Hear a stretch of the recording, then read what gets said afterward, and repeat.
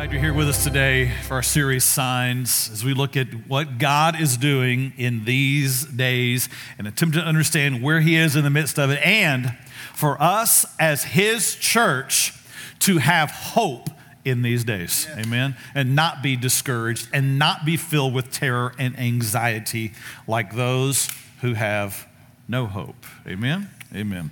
I'm so grateful for Barry Seif and her story this morning. Wasn't that beautiful? Give her a hand. That was so sweet, so beautiful. And just a perfect setting of the stage for where we're headed this morning in God's Word. I think back to my wedding. I'm not Jewish, so I don't have a Jewish heritage in wedding. I have the traditional American wedding. And this year, back in June, Heather and I celebrated 30 years together. So I remember a lot about that day. I don't remember everything about that day. It's been a while. There were some great things I do remember about it. There's times now I think I remember more of the pictures and some of the video more than the reality of it. You know how that works. So I remember a big cake. I remember bowls of mixed nuts, and I remember a bowl of mints, because back in the day, that's what you had at a wedding, right? That's all you had. All this stuff about a meal and a big party afterwards and all that, no. I mean, we got married, the wedding started at 2. We did our thing. The service is like a church service back in the 90s. That's what we did back then. And then the reception, very short. And, you ate your cake, mixed nuts, mints, and then we're out of there. I remember leaving in a horse and buggy carriage. That was Heather's dream. And we did. And that was around the corner up here. And so we drove through Ovilla that day onto her parents' house in a horse and buggy. That was sweet. I remember family and friends. I don't remember a whole lot about what her dad said. Her dad was the preacher. He was the one delivering the message. And so, I don't remember much about that at all. I remember looking at her and thinking, oh my word, she is beautiful. And so, when I marry someone now, I go to all this preparation work and I think, I don't know why I do this. They are not going to remember a word I say at a wedding. That's just not what they're thinking about. So I don't remember much about what he said, but there was a moment that I remember. There's a moment when I'm standing down front and all the groomsmen and her dad is out of the room. He's not standing with me.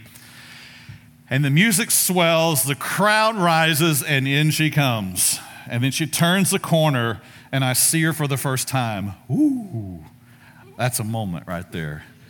That's a moment when you see your bride. That's a moment you don't forget. I've done a lot of weddings since then, some for my own kids, for 4 of them, in fact. And sometimes, 3 of the times, I've got to be the guy who walks in with the bride who's standing at the back of the room when she turns the corner and sees her groom for the first time. So I get to see his face, and every time they just melt. And I'm like, ha ha, yeah. That's a moment. That's a moment right there. I remember it at Hunter and Brooks as well, getting to see that she wasn't my daughter, so I didn't get to walk in that part with her. I was standing at a different place, but I saw that look there as well. I've seen it at a lot of weddings. That is the moment you don't forget. The moment when a groom sees his bride. That's a moment. Weddings are important to God. God is the one who created man and woman. And that's His design, that a man and a woman should be married. This is how He created life. That's from Scripture. It's from Him. He did it with design, with intent. He has purpose in that. A man and woman would be a picture of how we relate to Him, how He loves us, how we are to love Him.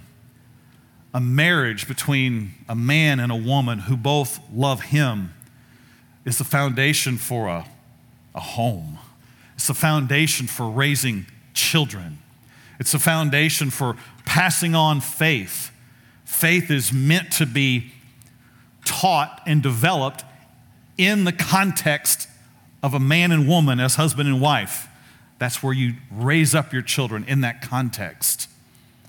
You come to the New Testament, and we find that we, the church, are called to be like the bride who loves her groom, her husband, and that Jesus is the husband who lays down his life for the bride. So marriage is vitally important to God. He places high premium on it.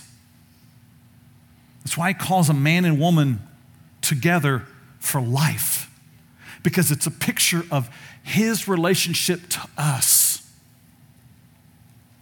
It's always been important to God. And it's always been the thing that the enemy has hated.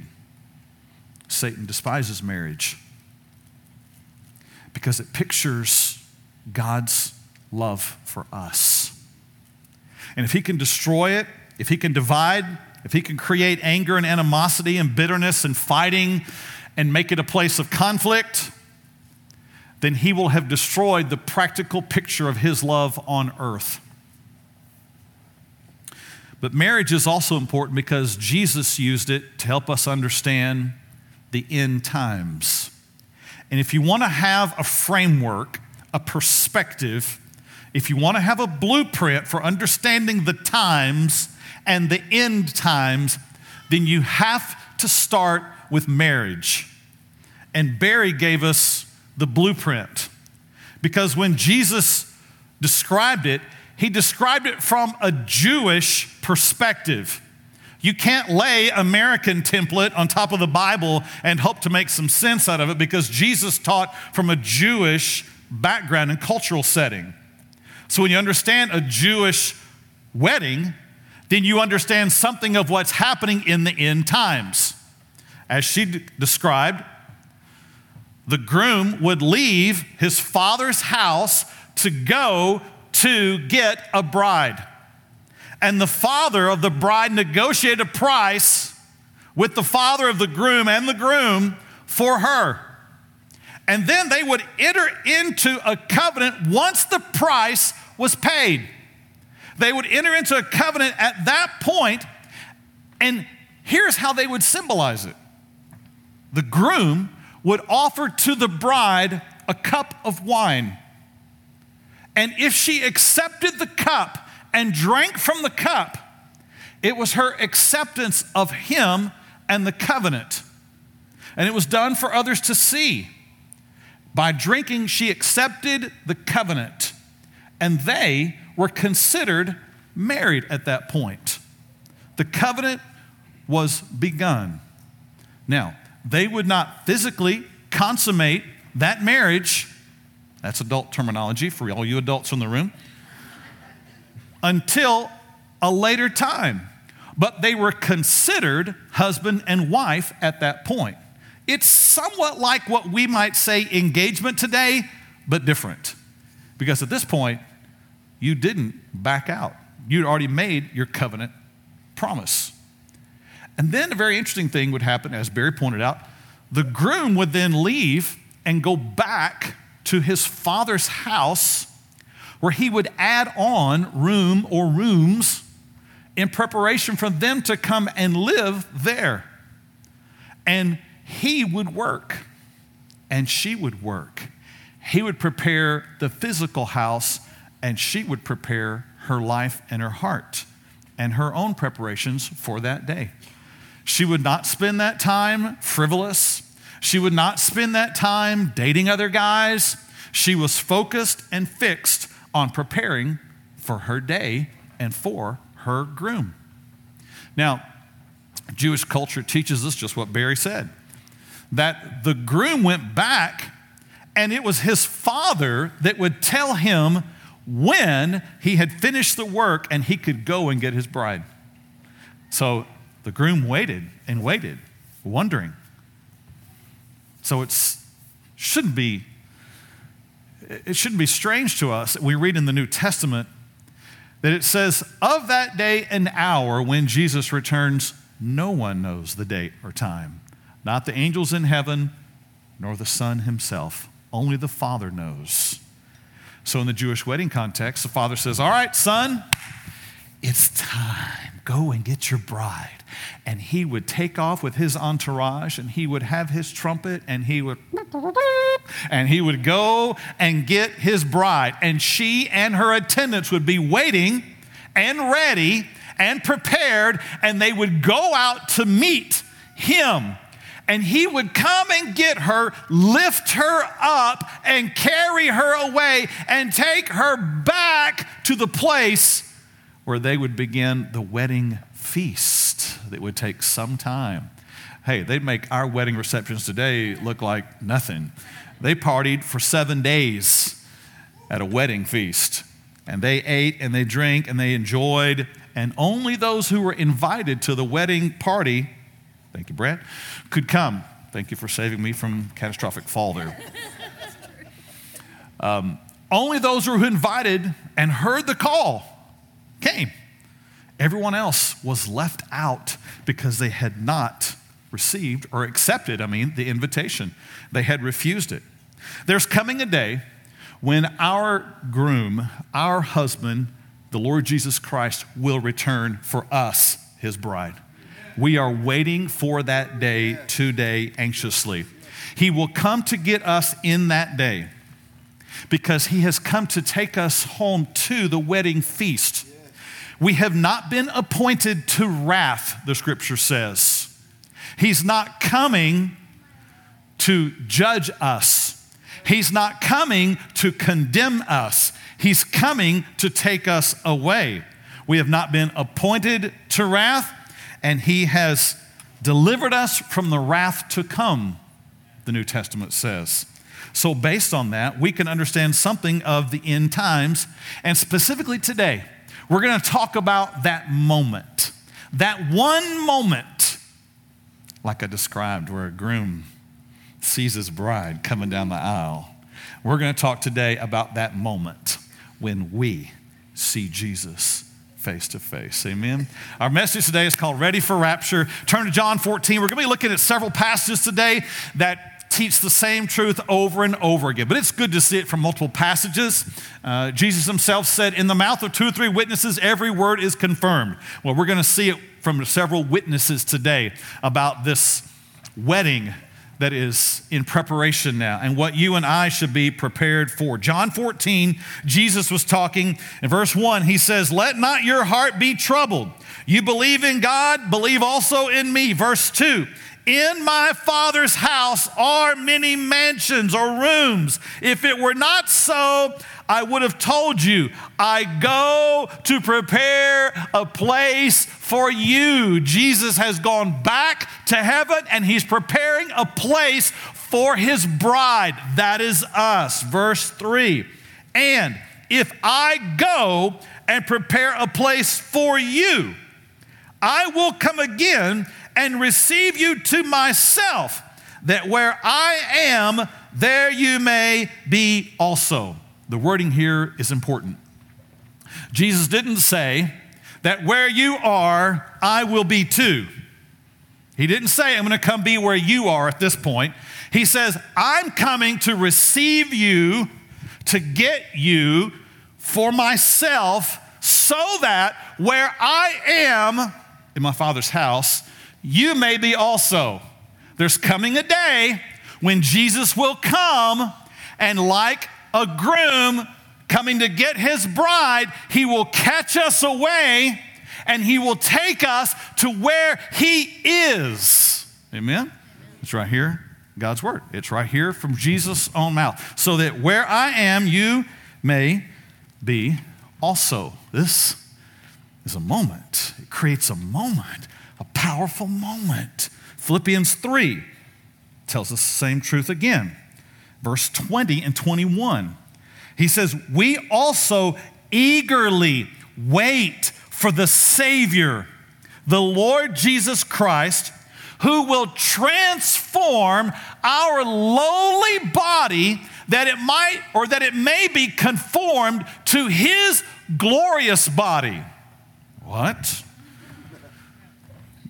Paul's writing here, and he says, there's coming a day, and those in the Jewish culture understood it.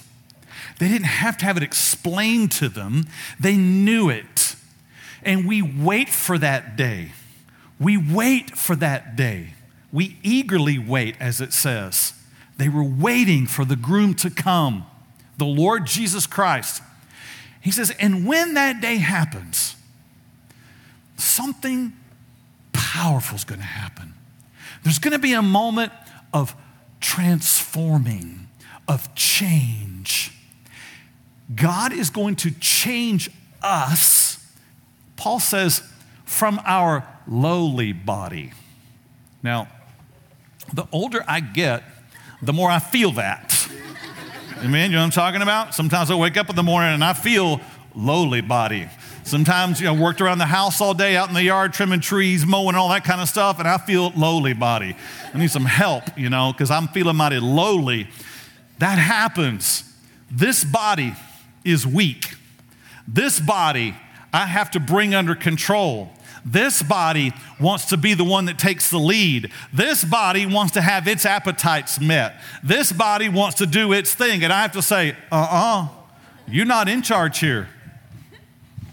Now, sometimes I win. Sometimes I give in. I pay the price for it in a variety of ways. But I get why Paul says this lowly body. He says in this passage here, for that day, there's going to be a transformation that will happen. We will be transformed from this into something glorious so that we will be able to experience fully the glory of Jesus Christ. Can you imagine that? Here we are, man, created in God's image, but man who walked away from that, who chose to go our own way, who has been unfaithful, immoral, resistant, rejecting Him, infected and affected with death in our lowly bodies. Weakness, trial, struggle. Man who deserved judgment, who deserved condemnation, rejection. You know you've sinned, right? Nobody has to be pointed that out to, right? You know that because of sin, that makes you deserving of judgment, right? You know that you're not all that. We're not. I don't care how many weekday afternoon TV talk shows you watch. I don't care how many self-help books you've read. I don't care how many times you've told yourself, I'm really lovable. I don't care how many times you've said it. You, like me, have fallen short of the glory of God. We do not deserve anything but death. We don't deserve anything but rejection from God. We don't deserve any good thing because of anything we've done, because we have not done anything good. There is none who do good. No, not one, the scripture says. I don't care who you know in your life or who knows you. You're not all that. Hello? Yeah. Right? Amen. And that is what makes the message of Jesus good news. Because while I was a sinner, Christ died for me. When I was deserving of being kicked to the curb, tossed out, sent to hell, He loved me. He sent His Son for me. He paid for my sin. When I wasn't even looking for it, surely wasn't deserving it, He redeemed me. And He says, if you'll come to me by faith now, I don't want you coming trying to prove to me how good you are. You can't. I don't want you coming to me trying to earn enough points to work off your bad points. That's impossible. I want you to come only by faith, which means you just simply receive the undeserved gift of grace.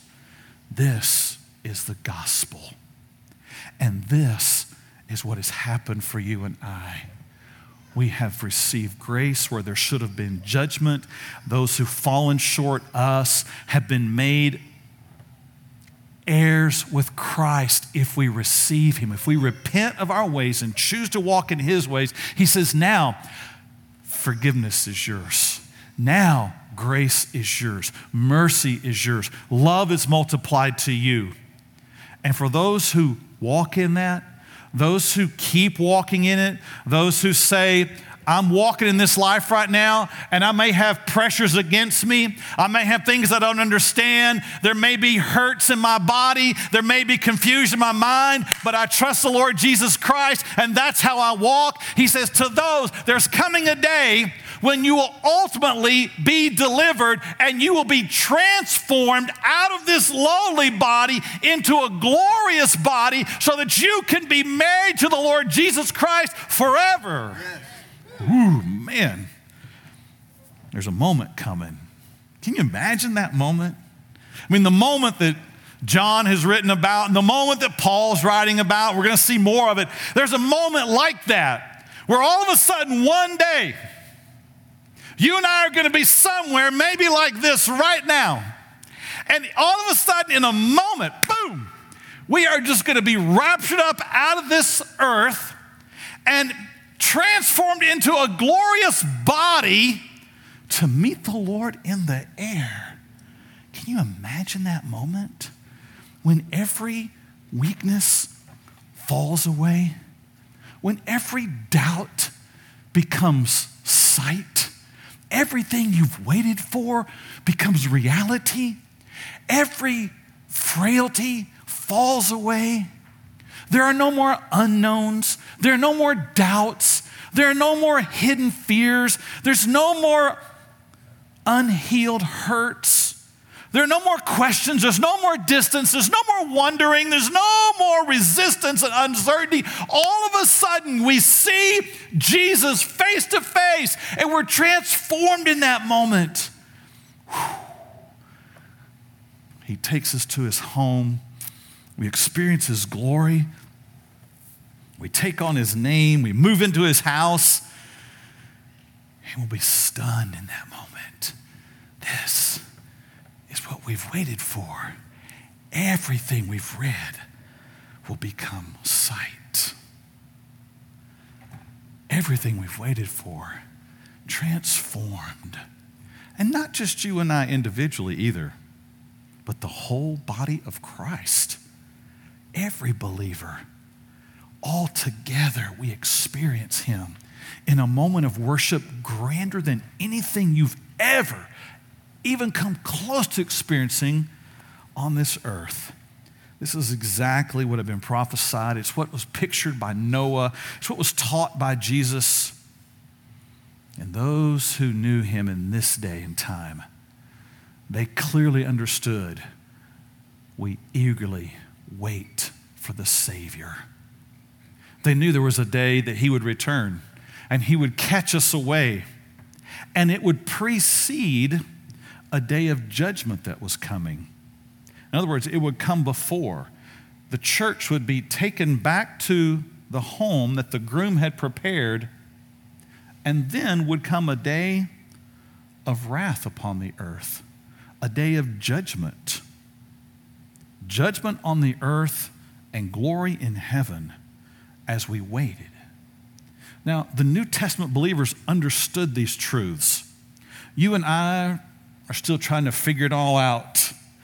They understood it. They didn't need books and seminars and all kind of stuff. And, are you pre-trib, post-trib, mid-trib, all that kind of stuff about when does the rapture happen? When does Jesus return? Is he coming back before the tribulation, before the millennium, after the millennium, all that kind of stuff? It's just maddening if you sit down and try to think about all of it. The New Testament church understood it, and they couldn't wait for that moment. In fact, when you read the writings with that in mind, it takes on a new light. For example, 1 Thessalonians 4. If you have your Bible, turn there with me for some verses. This is a passage I have used on countless occasions at a graveside. When someone who's put their faith in Jesus Christ has died. This is the passage I most often use.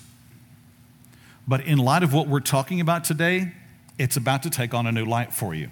So, starting in verse 13, Paul writes to this church because they were concerned. They knew this moment was going to be glorious when the church got to see Jesus face to face. But what they began to be concerned about is, well, what about, we've had some dear saints, who've died. And if they've died, are they going to miss this moment? Are they going to miss this moment when the church is raptured up? They were expecting it was going to happen any moment. And what's going to happen? So Paul writes to help them. He says, I don't want you to be ignorant, unaware, confused, brethren, concerning those who have fallen asleep. He wasn't just talking about people in a church service. He was talking about people who had died. People who had, he uses sleep because it was only a temporary situation for them. They had died, and Paul says, I want to write to you because I don't want you to sorrow as others who have no hope. That's important.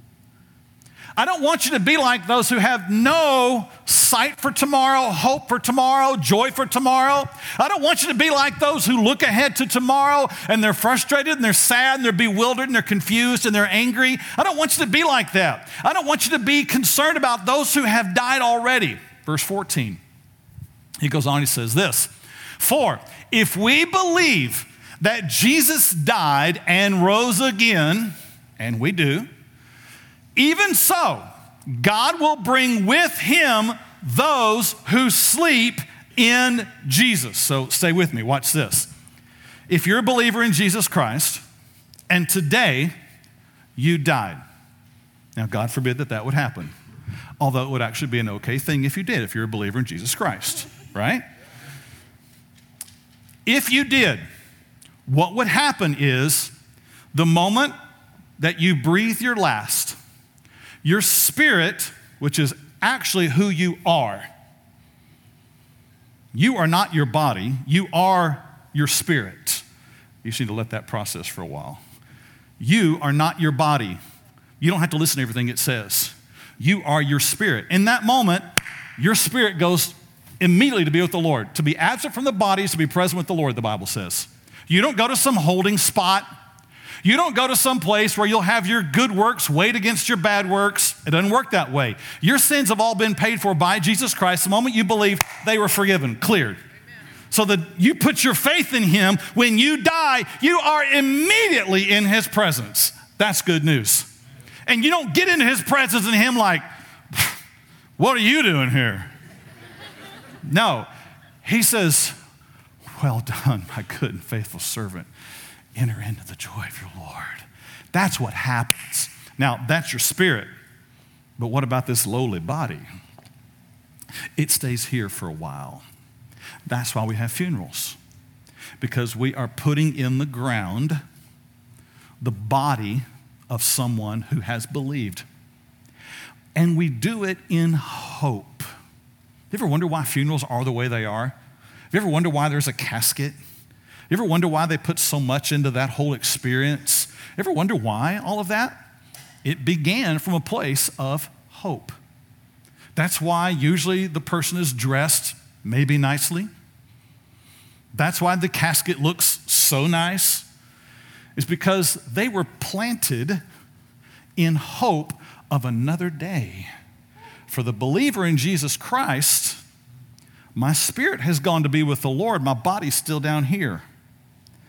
But God, when he redeems fully and completely and all the way to the end.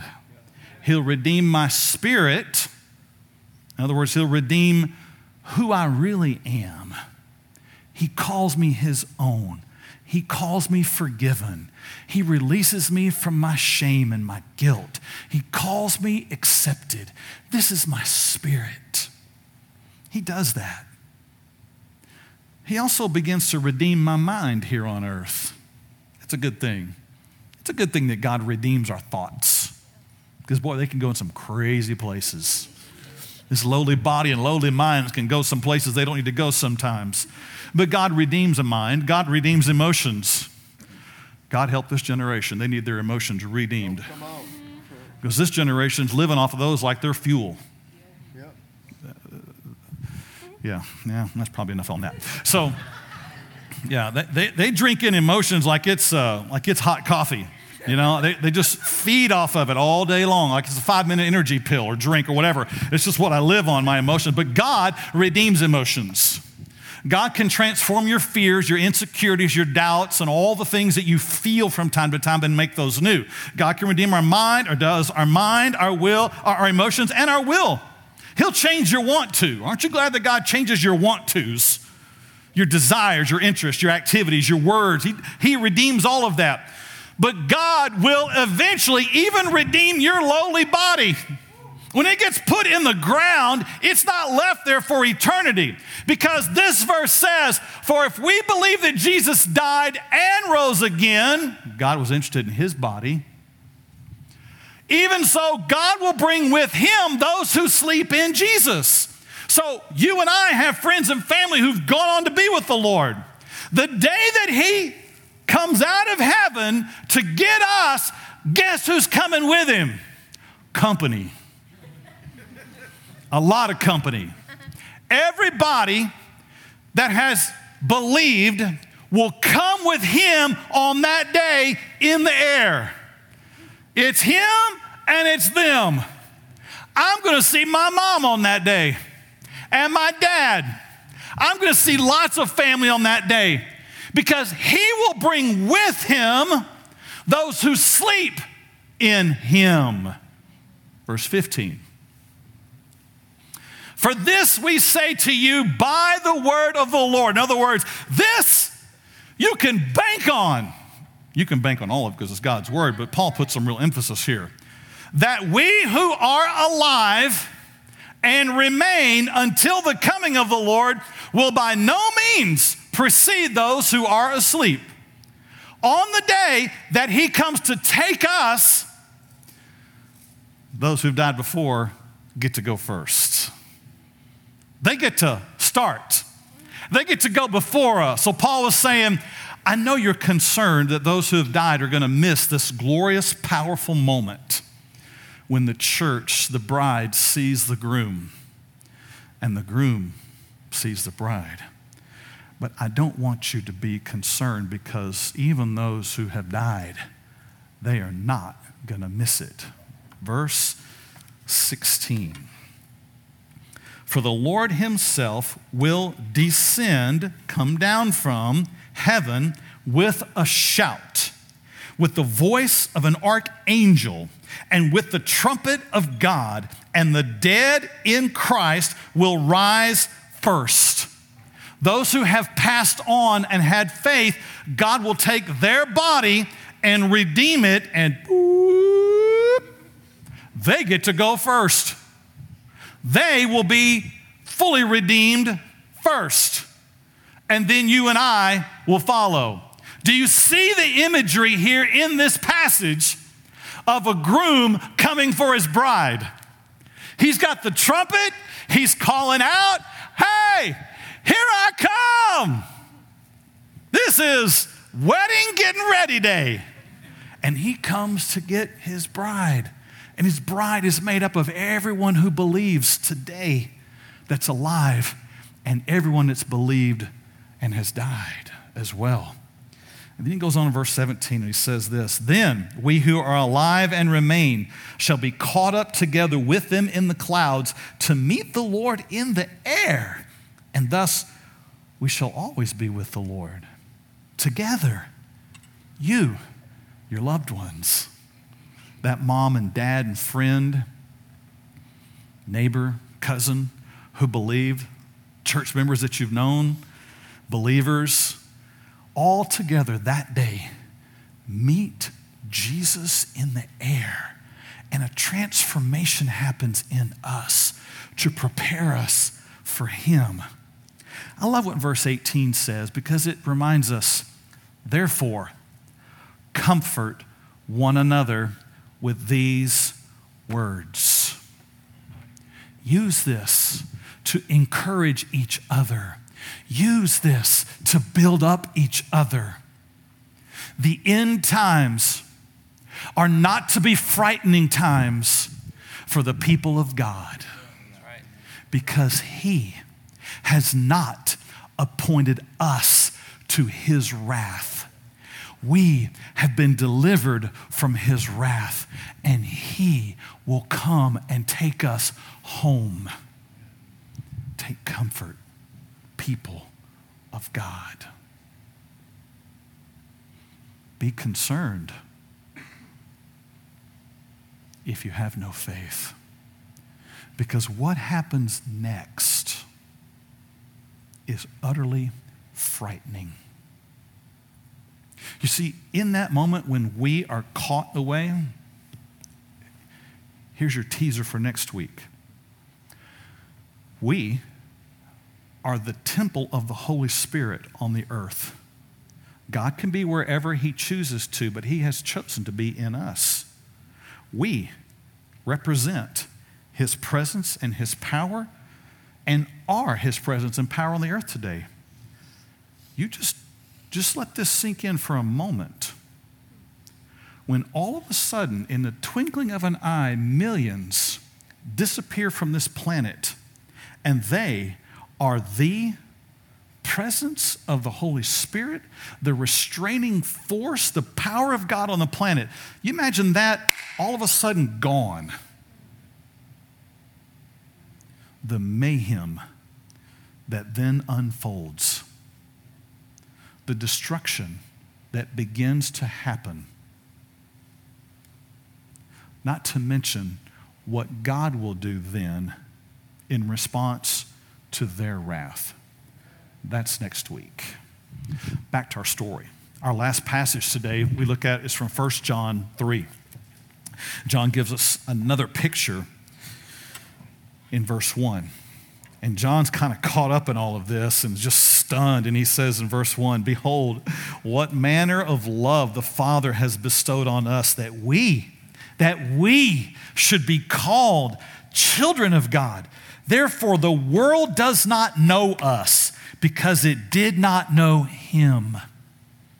Verse 2, "Beloved, now we are the children of God, and it has not yet been revealed what we shall be. But we know that when He is revealed, we shall be like Him, for we shall see Him as He is." This is the moment. This is the moment that a bride sees her groom. This is the moment that a groom sees his bride. This is the moment when we are transformed. This is the moment when tears that we've cried on this earth are wiped away. This is the moment when everything you have hurt for and waited for is all of a sudden eclipsed in His joy. This is the moment when everything melts away that has held you down. This is the moment of utter joy. And He says, in that moment, when we see Him, we're going to be transformed to be like Him, for we'll see Him just as He is. You know, the hurts that you're experiencing right now in your life are not wasted, right? Maybe you don't.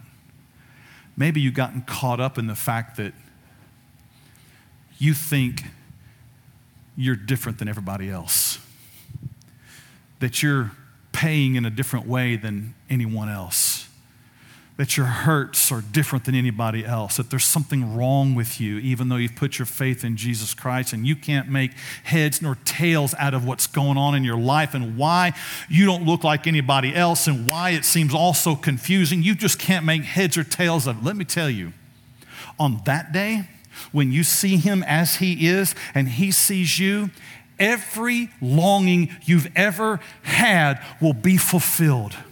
Every hurt you've ever experienced will be the thing that causes you to love Him more, because He will heal that hurt. If you've dwelt in a life of utter loneliness, guess what that moment's gonna be? A moment of utter joy and acceptance like you've never known before. Maybe you've walked in pain most of your life. In that moment, when you see him as he is, there'll be a healing that will happen. And all your pain will make sense in that moment. Maybe you've walked in uncertainty and confusion most of your life. In that moment, when you see him as he is, hey, there's going to be a moment of clarity that will hit you, that will make you love more than you could have ever imagined. God never wastes our suffering, our pain, our doubts. He brings them to full redemption in that moment. John wasn't finished though, because he says this in verse 3, and this is our last verse today. He says, and everyone who has this hope in him purifies himself just as he is pure. For those who say, I'm waiting for that day. I hurt here, but I can't wait for that day. And I know it's coming. I'm confident it's coming. I believe in him coming. I believe he will transform this lowly body, mind, will, emotions, every bit of me. There'll be purpose in it. He says the one who has this hope in them, they do something. They purify themselves. Interesting. It's the word for set apart, to be used for something specific, a holy purpose. The person who knows that Jesus is coming again, that he's coming again for them, and they long for that day, they hope for that day, they're not afraid of that day. He said, they do something. They separate themselves for him. They live with a new set of priorities. They say, you know what? He's coming for me. Why in the world would I waste my time on other lovers? Why would I waste my time on other pleasures? Why would I waste my energies on anything else but preparing myself for him? It'd be foolish for a bride, after her groom has come and made a covenant with her, and he says, I'm going to prepare a place for you. I'll be back. Get ready. I'm not sure when I'm coming back, but I know I'm coming back. You be ready. How foolish would it be if she said, right, and she hit the road, dated other people, slept with other people, gave herself away to other people, had no preparation, joy, and delight in the fact that he's coming back. It'd be tragic. It'd be foolish. But you know, that's what happens to people who have no hope. What we are watching today in the news are people who have no expectation or hope that Jesus is going to return again. They don't believe there is a God.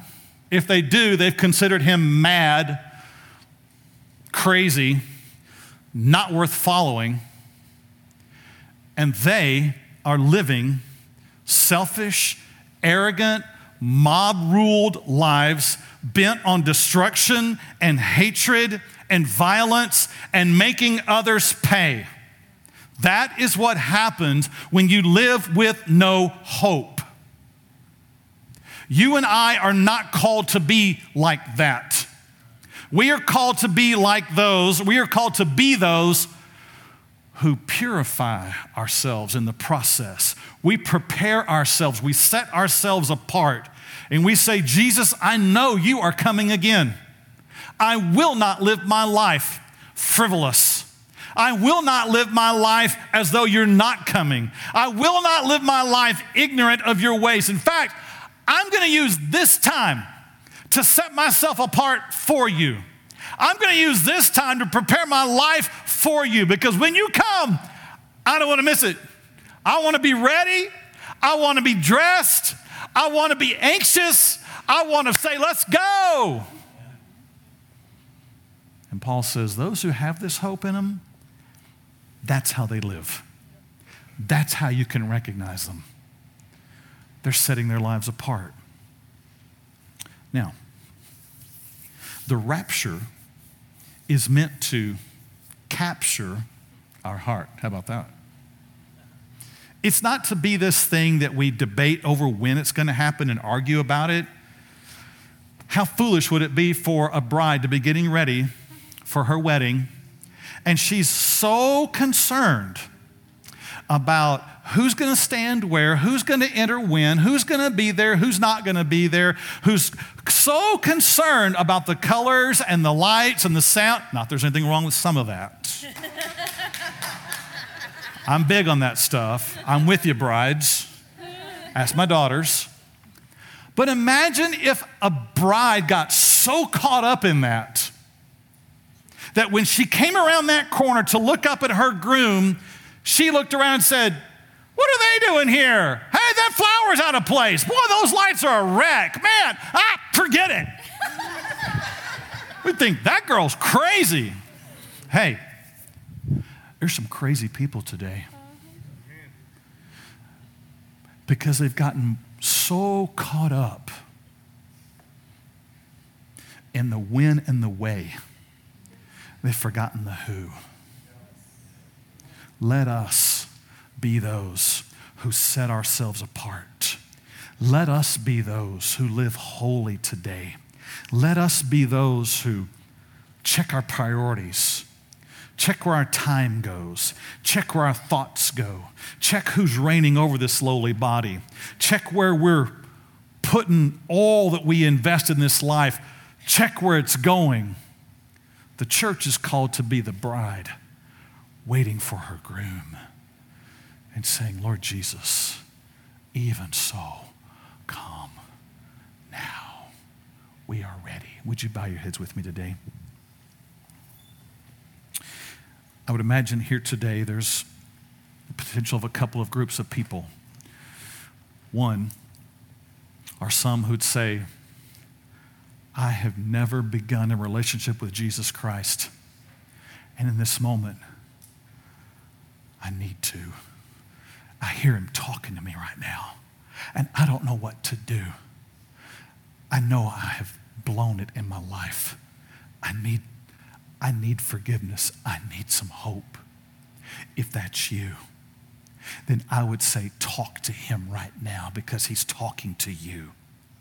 And say something like this: God, thank you for loving me, even while I have made a wreck of my life.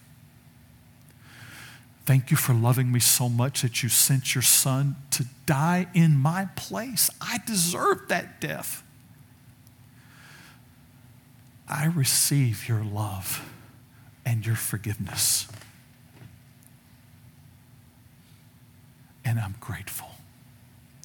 If you prayed that, then you have just been made new by the power of God. It might be that you're here today and you say, I've done that, but today I recognize I'm kind of like that silly bride. I've gotten so distracted. I've gotten focused on so many other things besides what is most important, my groom. You might need to pray a prayer that says, God, forgive me for being distracted.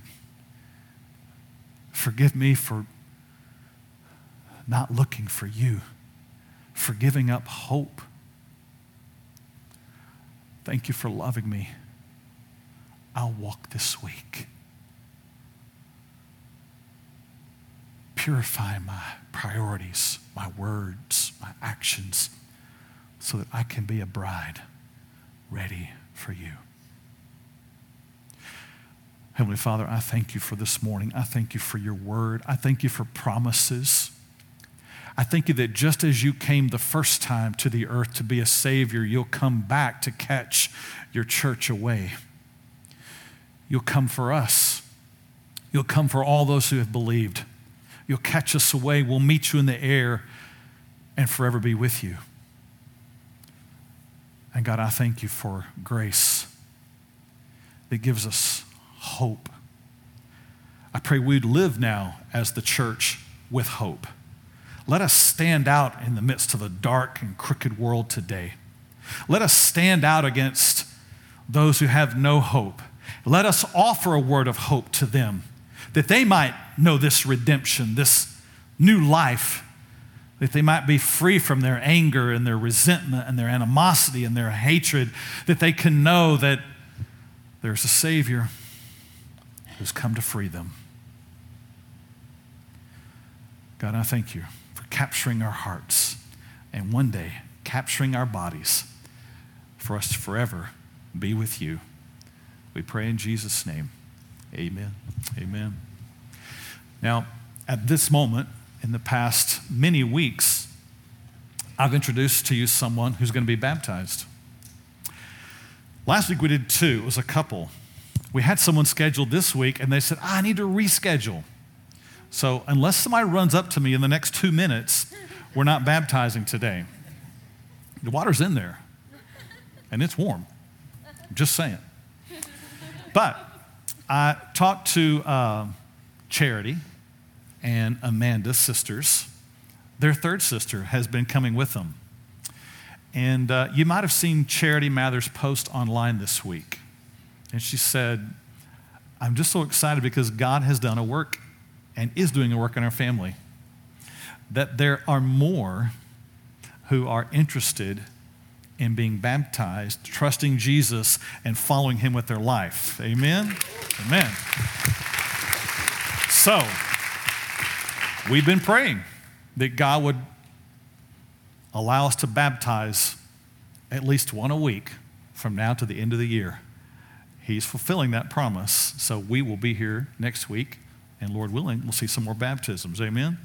So I would say to you, if you put your faith in Jesus Christ, even this morning, and you're interested in baptism, maybe you're a believer and you've been away, and you say, God's calling me back, and I need to take a step even just of renewing my life and being baptized now that I understand what's happening. Come see me afterwards and we'll talk. Amen?